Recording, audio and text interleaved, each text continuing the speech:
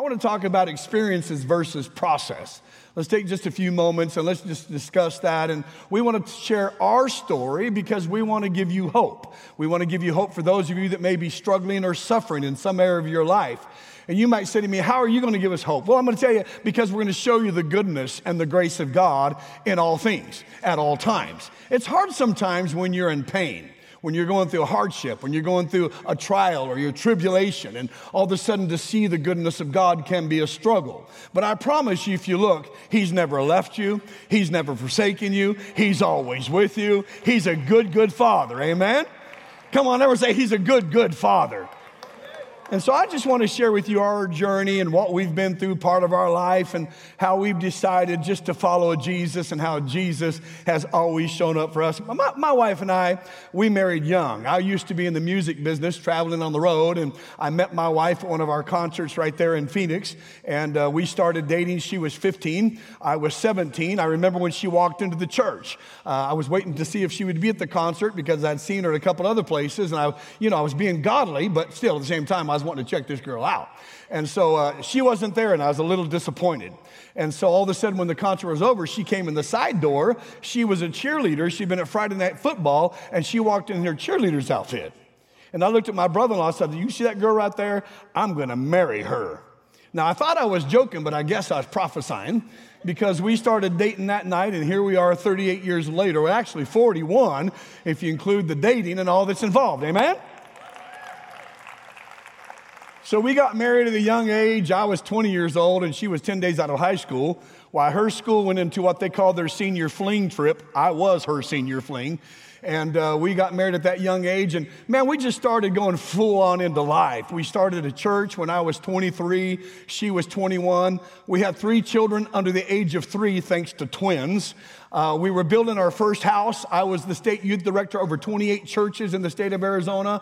I ran youth camps for those years. We had a business with 13 businesses we serviced in a janitorial manner. So all of a sudden you can see, to say we were busy would be an understatement. And how many knows we can get so busy sometimes we take our eyes off the things that are vital. We take our eyes off the things that are important.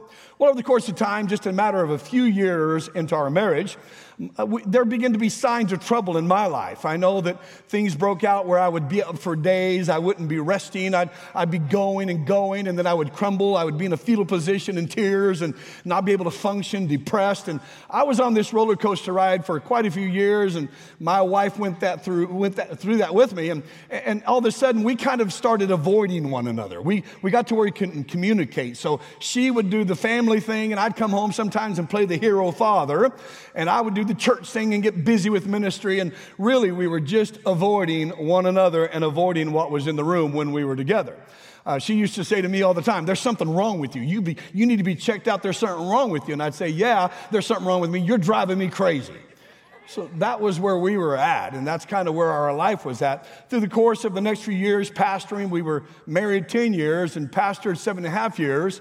And because of all these difficulties, we grew further apart until we went through a divorce, a very painful divorce, very dark, deep, painful time in our life. My wife had been through a lot with my manic depressive bipolar, because we found out that year, as I sought help under psychiatric care, that I was diagnosed with manic depressive bipolar disorder. We were divorced. We knew what the problem was, but we knew that we could not be together. So we changed life. We divorced.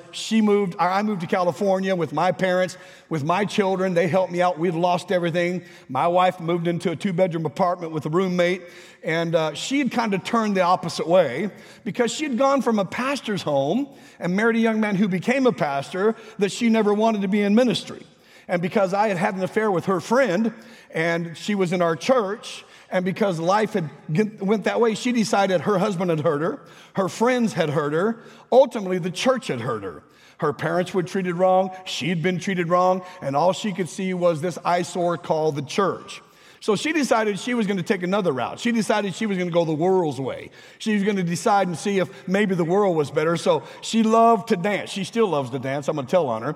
But she loved to dance back then. So she just started as a single woman once again, going to the clubs and hanging out. And because she was going to the clubs, she started drinking. And everyone knows if you're dancing, drinking just makes your dance moves better. You know the people I'm talking about, right? And because she started drinking and she was working and she was clubbing, she started doing crystal meth to have the energy for her lifestyle. I watched her dwindle down to about 98 pounds in a terrible way. She was dating gentleman after gentleman. She was living with someone. I was living with someone. After a while, I moved in with another girl. We were totally torn apart after knowing what was best and after knowing God. So just because you're here and you've been serving God and you know His Word doesn't mean you ever stop being a target. You've got to keep your eyes focused on what God has called you to. So we went through a year and a half of being separated and divorced and living in two different states. And she would come back and forth and she would see our children. And she watched my process of being healed up. And we actually started kind of dating again and kind of becoming friends. She found out I was the guy she remembered from high school. And we kind of started, talking and going. We would drive on drives together. And we'd find ourselves talking till 3 or 4 o'clock in the morning. And because she had no money, she would come visit my boys in California. And she couldn't afford a hotel, so she stayed in my parents' house, which did not make me mad because God had told me in my divorce He was going to restore our marriage. On our divorce date, it was the devastating time in my life. She wasn't so devastated when the divorce was decreed. She went and had a party. I went to payphone and called my mama because I'm a mama's boy to this day. And so I called my mom and I was in tears and I said, Mom, I don't know what I've done. So I started home and then I got back to California. That's the conversation I had with God. I said, God, what have I done? How have I gotten here? How am I so far from where I'm supposed to be? And the Holy Spirit said to me, what is it you want? I don't know how God speaks to you. I have a real relationship with Him. I don't have a prayer language where I come with words that are made up. I just say things like, God, today I'm in a bad mood. If you don't help me, I'm going to punch someone in the throat. That would be the conversation I have with God. And so I said, God, I don't know what I've done. And He said, what do you want? I said, I want my life back. I want my marriage back. I want my family back. The destiny that I was supposed to have. And here's what He said to me. He said, you do what I say and I'll work with you. He never said, I'll do it for you. It's going to happen. He just said, do what I say and I'll work with you. So all of a sudden, that is when I learned what renewing the mind was all about. That's when I learned what it was to make your mind be and think what it's supposed to be and what it's supposed to think. So God instructed me at that point in time to take my pager. I didn't have a cell phone, y'all. This is back in the 90s. You know what I'm saying? The pager, and you made sure you walked where everyone could see it because you had a pager. You know what I'm saying? Because you were cool like that. So God instructed me that while I was at work, I was working for the Goodyear Corporation, just to set the alarm on my phone for every 30 minutes. Every 30 minutes, the alarm would buzz. Bzzz, and I would take inventory. I'd go back into the break room or the tire room, and I'd say, what were you thinking? Why were you thinking negative thoughts, depressing thoughts, anxious thoughts? And I would go through scriptures. Romans 12:2, be renewed in your mind. Philippians 4, 2 Corinthians 10:5, leading every thought captive to the obedience of Christ. I'd go back to work. 30 minutes later, I'd be back by myself, taking inventory. After a few weeks, God had me set it for every hour. So every hour, I would take inventory. After a few more weeks, I set it for every 2 hours. After a few weeks, every 4 hours. Can I just say this to you? This has been almost 30 years ago, right around 30 years ago almost. And what I do to this day, my phone goes off in the morning. The first thing it says is renew your mind. Later on in the day, it comes up and says TAWTA. That's an acronym for think about what you're thinking about. And I'm convinced that most Christians never take inventory of their thoughts, never take inventory of what they're thinking about, and they think the most defeating, discouraging, anxious thoughts, and we wonder where our peace is at. The Bible says that I will keep him in perfect peace whose mind is stayed on me. And the mind is a terrible thing to waste. Can you say amen? And so we have to have that place where we come to Him and we set our thoughts upon who He is, on the things above, not the things on earth, where Christ is seated with the Father in heavenly places. If we're going to remember who we are, then we're going to have to remember whose we are. Can you say amen? And so that's what happened for me. For the next several months, I would just sit on the edge of my bed at night. I would quote my scriptures through the day. And here's what I want you to know. 7 months later, I went off my medication with a lot of accountability, by the way. Don't you go home if you're hearing you're taking meds, say, Pastor said throw my meds away, because that's not what I'm saying. It was a process. It was months. It was accountability. It was people at work, people I spoke to and said, look for these signs because I don't know them. But I went off my meds and God healed my mind. Since that time, I've not had a day of depression. I've not had a day of anxiety. God had completely healed me. So there is hope for those of you that know where hope needs to be found. And we just give that hope away all the time. So we begin our journey, and all of a sudden, when she would call, we did have caller ID, and she would call. And in fact, the weekend after our divorce, she called, and I picked up the phone. I said, "Hey, babe." And she said, "Don't ever call me that again." It was a great start to the conversation. So I said, "Well, I was just praying, and I felt like God told me he's going to restore our marriage." And she said, "You poor, pitiful man, it's time to go on with your life." And I thought, "Oh, okay, that's a great start, God. Way to support." Anyone ever felt like God said do something and you just had no support at all? So all of a sudden, she would call, and I would try to reach the phone first, and I would say, "Hey, how you doing? I was just thinking, if we remarry, come on, I got a good job out here. Are you going to move out here, or am I going to move out there?" And then I said next time, "Hey, I was just thinking, if we remarry," she would say, "Would you quit saying that?" And after about the next 2 months, one time we was talking, she said, "Well, let me ask you this. If we ever did remarry, could we move back into our old house?" And I thought, man, this faith thing is working. It's actually working. And so we started talking about reconciliation. We started talking about restoration. And all of a sudden we're dating and we're friends again. And let me tell you something. Well, the divorce time was only actually 6 months because we were separated for that first year. But God restored our lives. God restored our minds. God restored our family. And I'm telling you here, whatever struggle you're in, whatever problem you're facing, whatever it is you feel is impossible, whatever dream you think has died, whatever it is you think that can't be done in your life, I'm here to tell you that it's not over till God says it's over. And if he hasn't said it, it's not the end. Come on, y'all. And so as we go forward in our life and we stay out of the ministry for the next few years, we found a real joy in just walking around the lake and being a family. And I remember as a former pastor of 7.5 years at dinner when the phone would ring, I think I don't even have to answer that sucker. It can just ring off the hook. I don't care. We were just being a family, and we watched our kids begin to grow, and they were so excited we was back together, and we just proceeded. And it wasn't long after that until we knew the gifts and the callings of God were without repentance, that God called us to ministry. And one day we had to have that conversation because she was pretty much through with the idea of ministry. And I went to her and I said, "Listen, babe, I know that God's calling me back to be a pastor, but I will not do it the same way. Either you're in this to win it, or I won't do it. Either we're going to do this together, or I'm not going to do it at all because God's called us together." Can I just say this to you? That young lady sitting right over there, she already knew. She had more spirit in her probably than I did. She said, "I knew this day was coming," and she said, "I'm going to be in it." Not only is she in it, she runs it. She's the pastor, let me tell you. I go where she says go. I do what she says do, and I say, "How long am I going to do it?" And she tells me. Come on, y'all with me? Happy wife?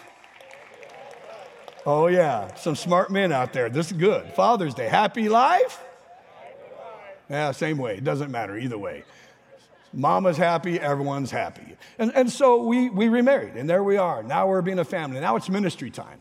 It's fantastic. We go into ministry, and, we started our first service, and it was fun. And as we broke into the first service itself, we were just so excited. In the first few months, we gathered about 100 people somewhere in there, and we're just having church, and we're out visiting one night, a family. We go out to just make a kind of a family call, and they asked us to stay, and it was summertime. Our kids loved their house. They had animals and chickens and goats, and so it was summer. We stayed out. We left our home about 11 p.m., and we were in a little sports car, just a little sports car, and the 3-seater in the back and the bucket seats, and as we started home, we got into an intersection, and as we got to the intersection, the light changed green. The light changed green, so I went on. As we went through the intersection, a diesel truck ran a red light, and it struck the car with all 5 of our family members, my 3 sons, me, and my wife. Broke my wife's neck in 2 places. Her neck is fused and has plates and screws. It broke her back in 3 places. She has 14-inch rods up and down, titanium rods up and down her spine. It shattered every bone in her face to where she had to have her face cut off twice and literally had to take skull bone and rebuild her nose and reattach her eye sockets, and the orbital walls were crushed. And she went through 5 major surgeries over 2 years, and that same accident killed our 9-year-old twin son. And I'll never forget the pain of looking in the back seat of a car, watching your son close his eyes, knowing he's either dead or close to death. I remember through the night praying in the English and praying in the Spirit. I had 3 broken ribs, a broken collarbone, bleeding under my chest, and I wouldn't let him give me pain meds because I was going to be clear-minded for decisions I had to make. The next morning, when I walked into the hospital room, they said, we have to take your son off the machine. I said, no, we're not taking him. They said, you have no choice now. It's legal matter. He's gone. So I was now forced to go to the other hospital. We were in 2 different hospitals to see my wife, who's now laying there in a body cast, tubes in her throat and nose, and just IVs attached. She knew because of her father that our son had been injured pretty badly. When I walked into the room and she was laying there and she looked up at me and she whispered, how's Brandon? I'll never forget this moment as long as I live. That I said not a word, I just shook my head. And I never seen a mother come out of a bed in such pain, pulling hoses and tubes and IVs out of her arms and out of her nose and out of her mouth and screaming. And I'm telling you now, I never knew pain had such a sound as what came out of my wife that day. The maternal sounds of a mama who had lost her child. A painful moment I'll never forget. And I remember as we proceeded forward, as they sedated her and we came back to conversation. One of the first conversations we had simply went along this line. We have 2 sons on earth that we're living for now. And that's much greater than the one we've invested in heaven. He's not in our past, he's in our future. This is when you find out what you're made of. This is when you find out if your faith, what you've learned in the Word is true. This is when you find out if you've developed inside yourself what it takes to get to the next step, regardless of here's what we say at our church, whatever comes, we overcome.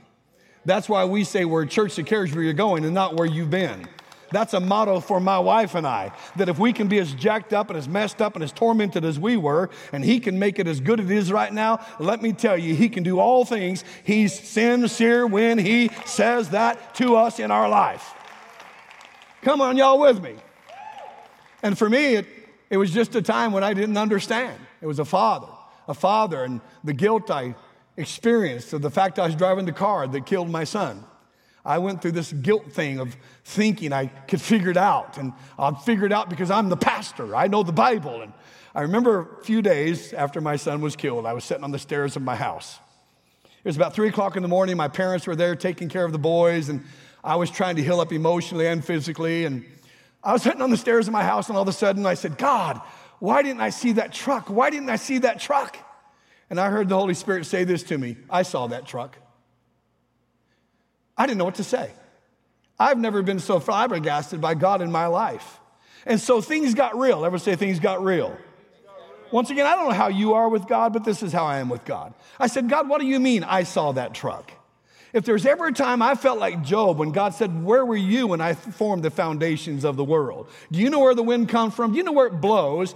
I felt as though, come on, I would never understand this moment. But here's what I told God, fine, you saw the truck. And I'm telling you, I'm mad, and I'm mad at you. You're God. You could have found another way for whatever your plan was. But here's what I found out in that 30-minute discussion. It took me from this young 34-year-old arrogant guy that was going to know all the answers to a kid that said, you know what, God, I may not know what's going on, and though it's not biblical, and Job said it in the Old Testament, though you slay me, yet will I serve you. It took me to a place of trust. It took me a place of believing God. It took me to a place that was no longer about me, come on, but it was all about him. Come on, everyone say it's all about him. And so we've spent those years now of knowing that God is with us, and he's let us know along the way that he is with us.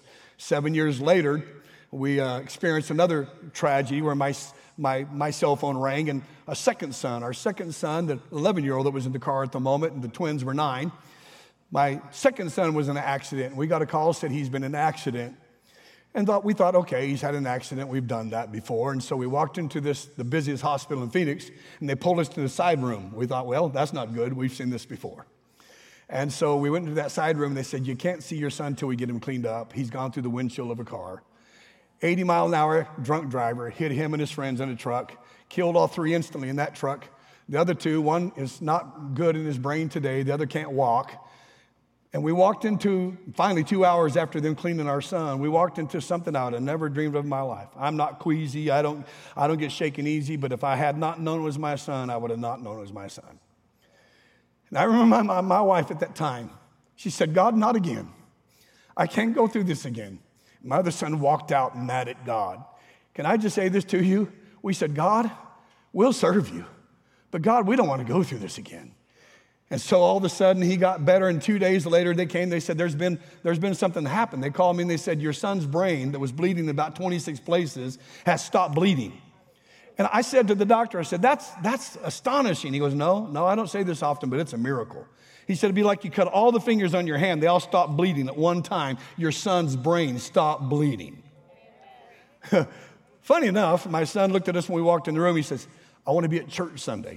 His jaws are wired. They can't see. His eyes are swollen shut. It took him 5 days to pry his eyes open. They thought he'd be blind, but he only lost his sense of smell.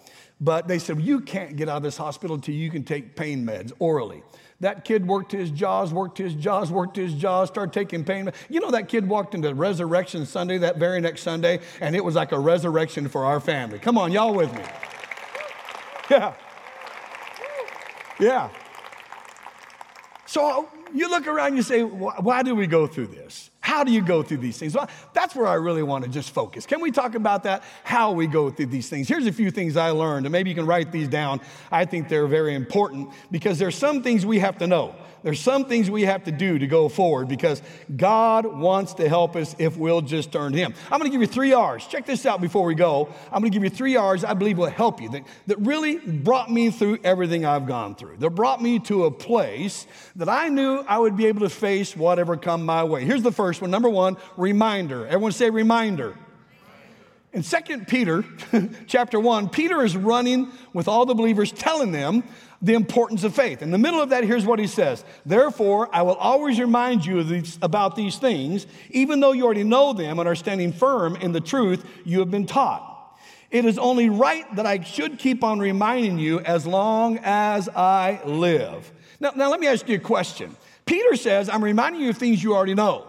Do you think Pastor Rick, myself as a pastor, or anyone else that's teaching, that we're trying to come up here with a new revelation for you? No. We're just trying to say it in a fresh way.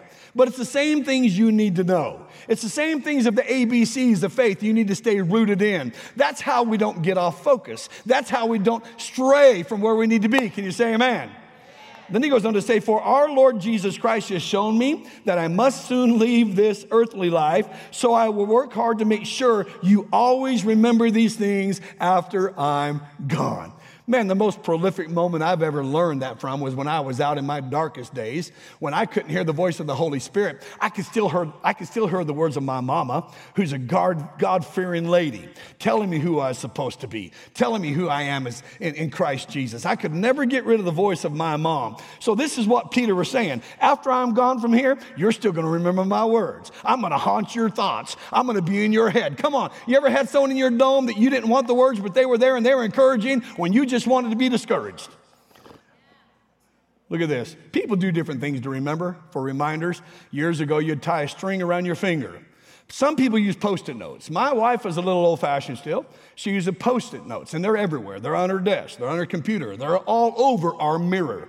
And I use an app on my phone called Re.Minder, and it bleeps, bleep, bleep. When there's a reminder, bleep. And so we were getting ready one time together in the restroom, and my phone's sitting over the counter, and it says, bleep, bleep, bleep. And she says, would you stop that bleeping thing? That's not a bleep. That was really what she said. And so to be kind of funny, I said, let me just finish my hair if I can see myself through your Post-it notes. And we say reminders. Listen, you can hear a song from years ago and you're back to that moment. You can smell something. All of a sudden, you remember something. So we want to be intentional about what we're reminded of. We have to take the Word of God. I think Peter just gave us what I learned, which is there are people, there are mentors, there are small groups, there's individuals sitting around you right now. There's people that love you and care for you. And together as the church, we're to remind one another of what our mission is, what our vision is, what our future is. Can you say amen? So I think it's vitally important. That second R, let me give you a second R. It's routine. Once you go through a reminder, what I had to learn was routine. Not mundane, but routine. Once I remembered what I was supposed to think about, I had to get in the routine of making sure that was done. We're creatures of habit. It's been proven. creatures of habit.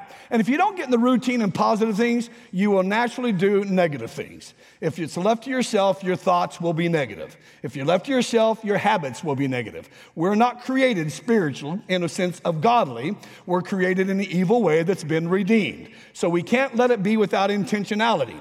Routine, everyone say routine. Routine gives us intentionality. The habits we form largely decide who we are. If we want success in hardships, we have to learn and need to develop the routines of champions. Olympic athletes don't practice because they want to. They practice because they want to be Olympic athletes. If you look further into music, come on, I love music. Musicians play by feeling. Feeling's great, but the best musicians you'll hear are those who learned it, practiced it, and then they play by feeling. I don't want just someone up there that don't know how to tune a guitar. Can you say amen? And we have to understand as well that in Christianity, it requires practice. It requires routine. It requires that we put together some things within our life. Many people waste their time wishing things were easier instead of developing strength and habit that makes you withstand whatever comes. I don't want to wish my life was easier of anything I went through. I mean, sure, we all wish that, but I want to know that whatever comes, I can go through it because of the faith, because of the process, because of what I got in the middle of. Can you say amen? Look at Daniel 6, verse 10.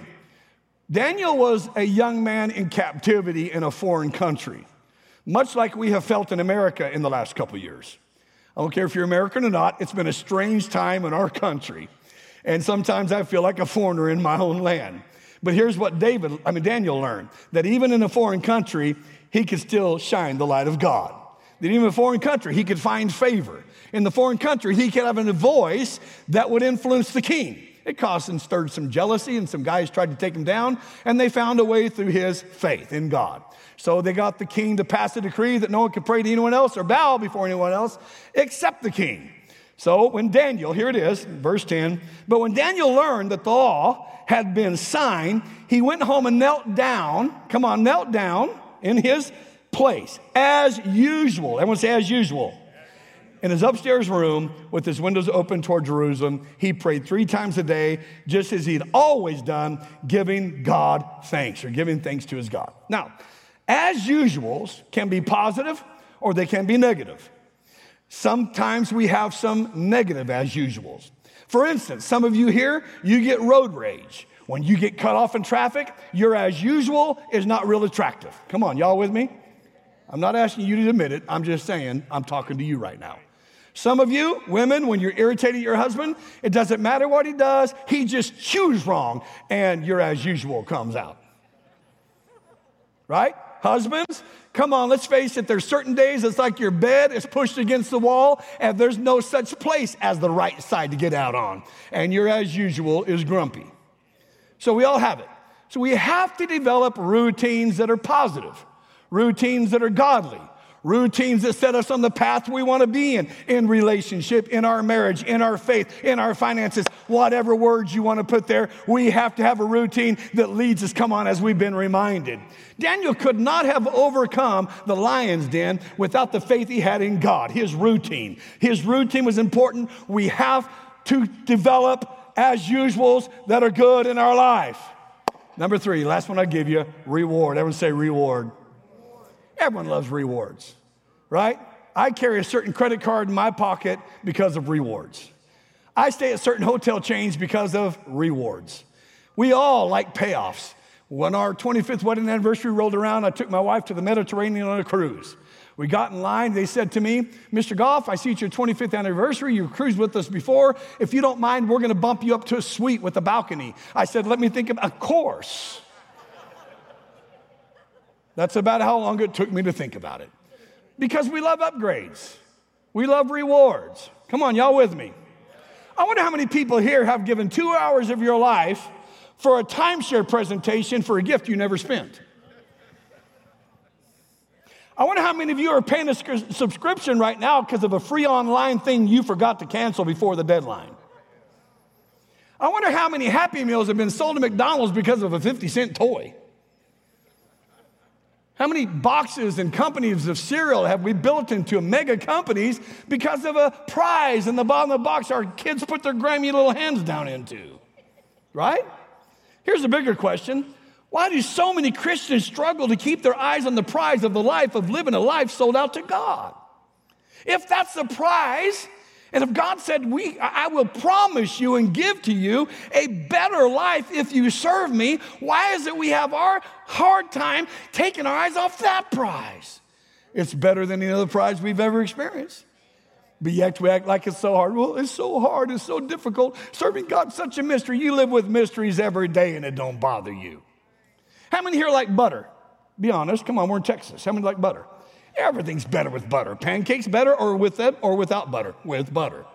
Toast with butter. Butter, everything's better with butter. But yet scientists can't tell you how you can take a black cow, feed it green grass, milk it and get white milk, churn it and get yellow butter, but you don't think I would enjoy butter better if I understood the mystery. But we just do the flimsiest things when it comes to serving God. Sure, it's going to be tough at times. Sure, we're not going to understand at times. But I will tell you this much. There is a reward that God has waiting for those who are faithful. Can you say amen? Look at this. And I'm going to close with a couple scriptures here. Matthew 25:23. His Lord said to him, well done, good and faithful servant. You have been faithful over a few things. I will make you ruler over many. Enter into the joy of the Lord, the ultimate reward. And if that's not enough, maybe you need more. Look what he said about our life on earth. Mark 10:29 and 30. So Jesus answered and said, assuredly I say to you, there is no one who has left house or brothers or sisters or father or mother or wife, children, lands, for my sake in the Gospels, who shall not receive 100-fold now at this time. Everyone say this time. God's got you. He knows exactly what you're going through. And no matter where you're at, if you put your faith in God, it will get better. You can make it. We've decided that. And one of the ways that God has always been with us is in the face of trials. When we had our hardest times, when maybe we felt like we was getting frozen in our fear, God always has a way of giving you a reminder and a tap on the shoulder. Yeah, I learned how to remind myself of his word. I've learned how to go through the routine it takes to be positive every day. And I know that the reward's going to be well worth the effort on earth. That's why the Bible says when you think you've had it hard, consider him. Consider his death. Consider what he did. Consider the evil and it's nothing compared. But there's just been moments. If you don't mind, I'm going to invite my wife up. Yeah, she wasn't planning on it, but she's going to come up so you can meet her. And we call these moments taps on our shoulders. I shared one earlier in the first service where he just tapped us on the shoulder.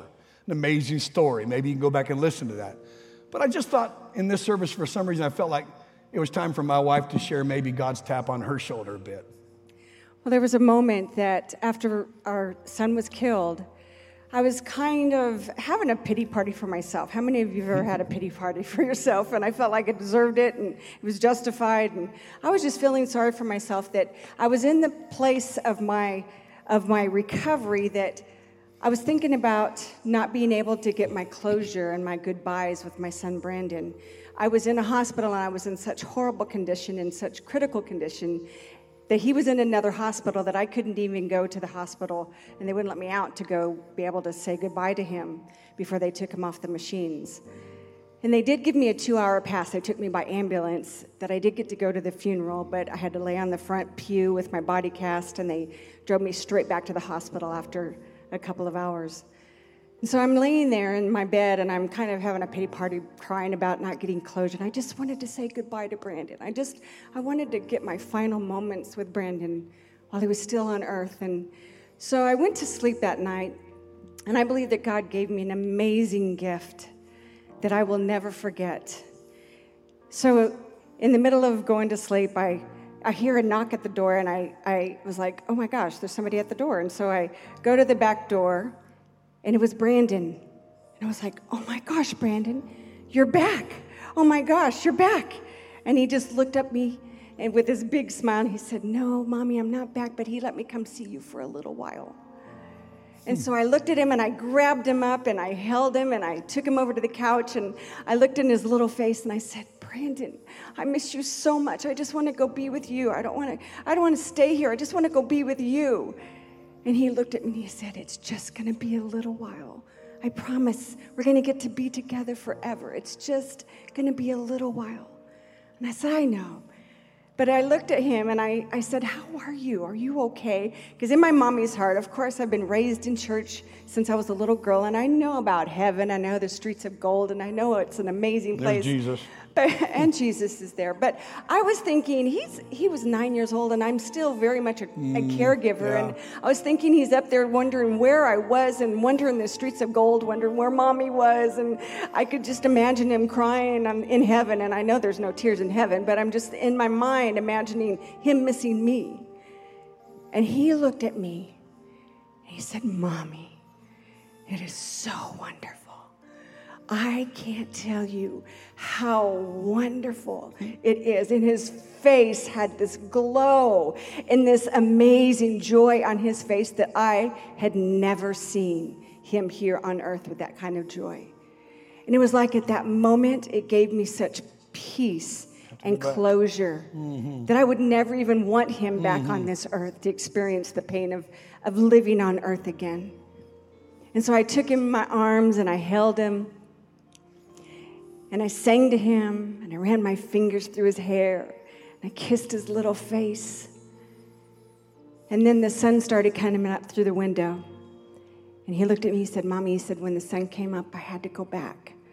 So I said, okay. And so I took him to the back door, and I gave him a kiss and a hug, and I led him through the back door, and I closed it, and immediately I woke up. And I just thought,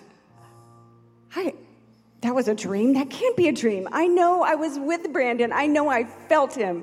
I smelt him. I know that God gave me the gift of getting to be with my son in that moment. And that is an amazing gift that God gives us those taps, those moments of saying, God, I'm in the most painful period in time in my life, but God says, I'm right here. I'm going to show you the love and the grace and the concern and the heart that I have for you, that he gave me that most amazing gift. And I will forever be grateful for the goodness of my Father. Amen. Amen. For more information on Summit Christian Center, visit summitsa.com.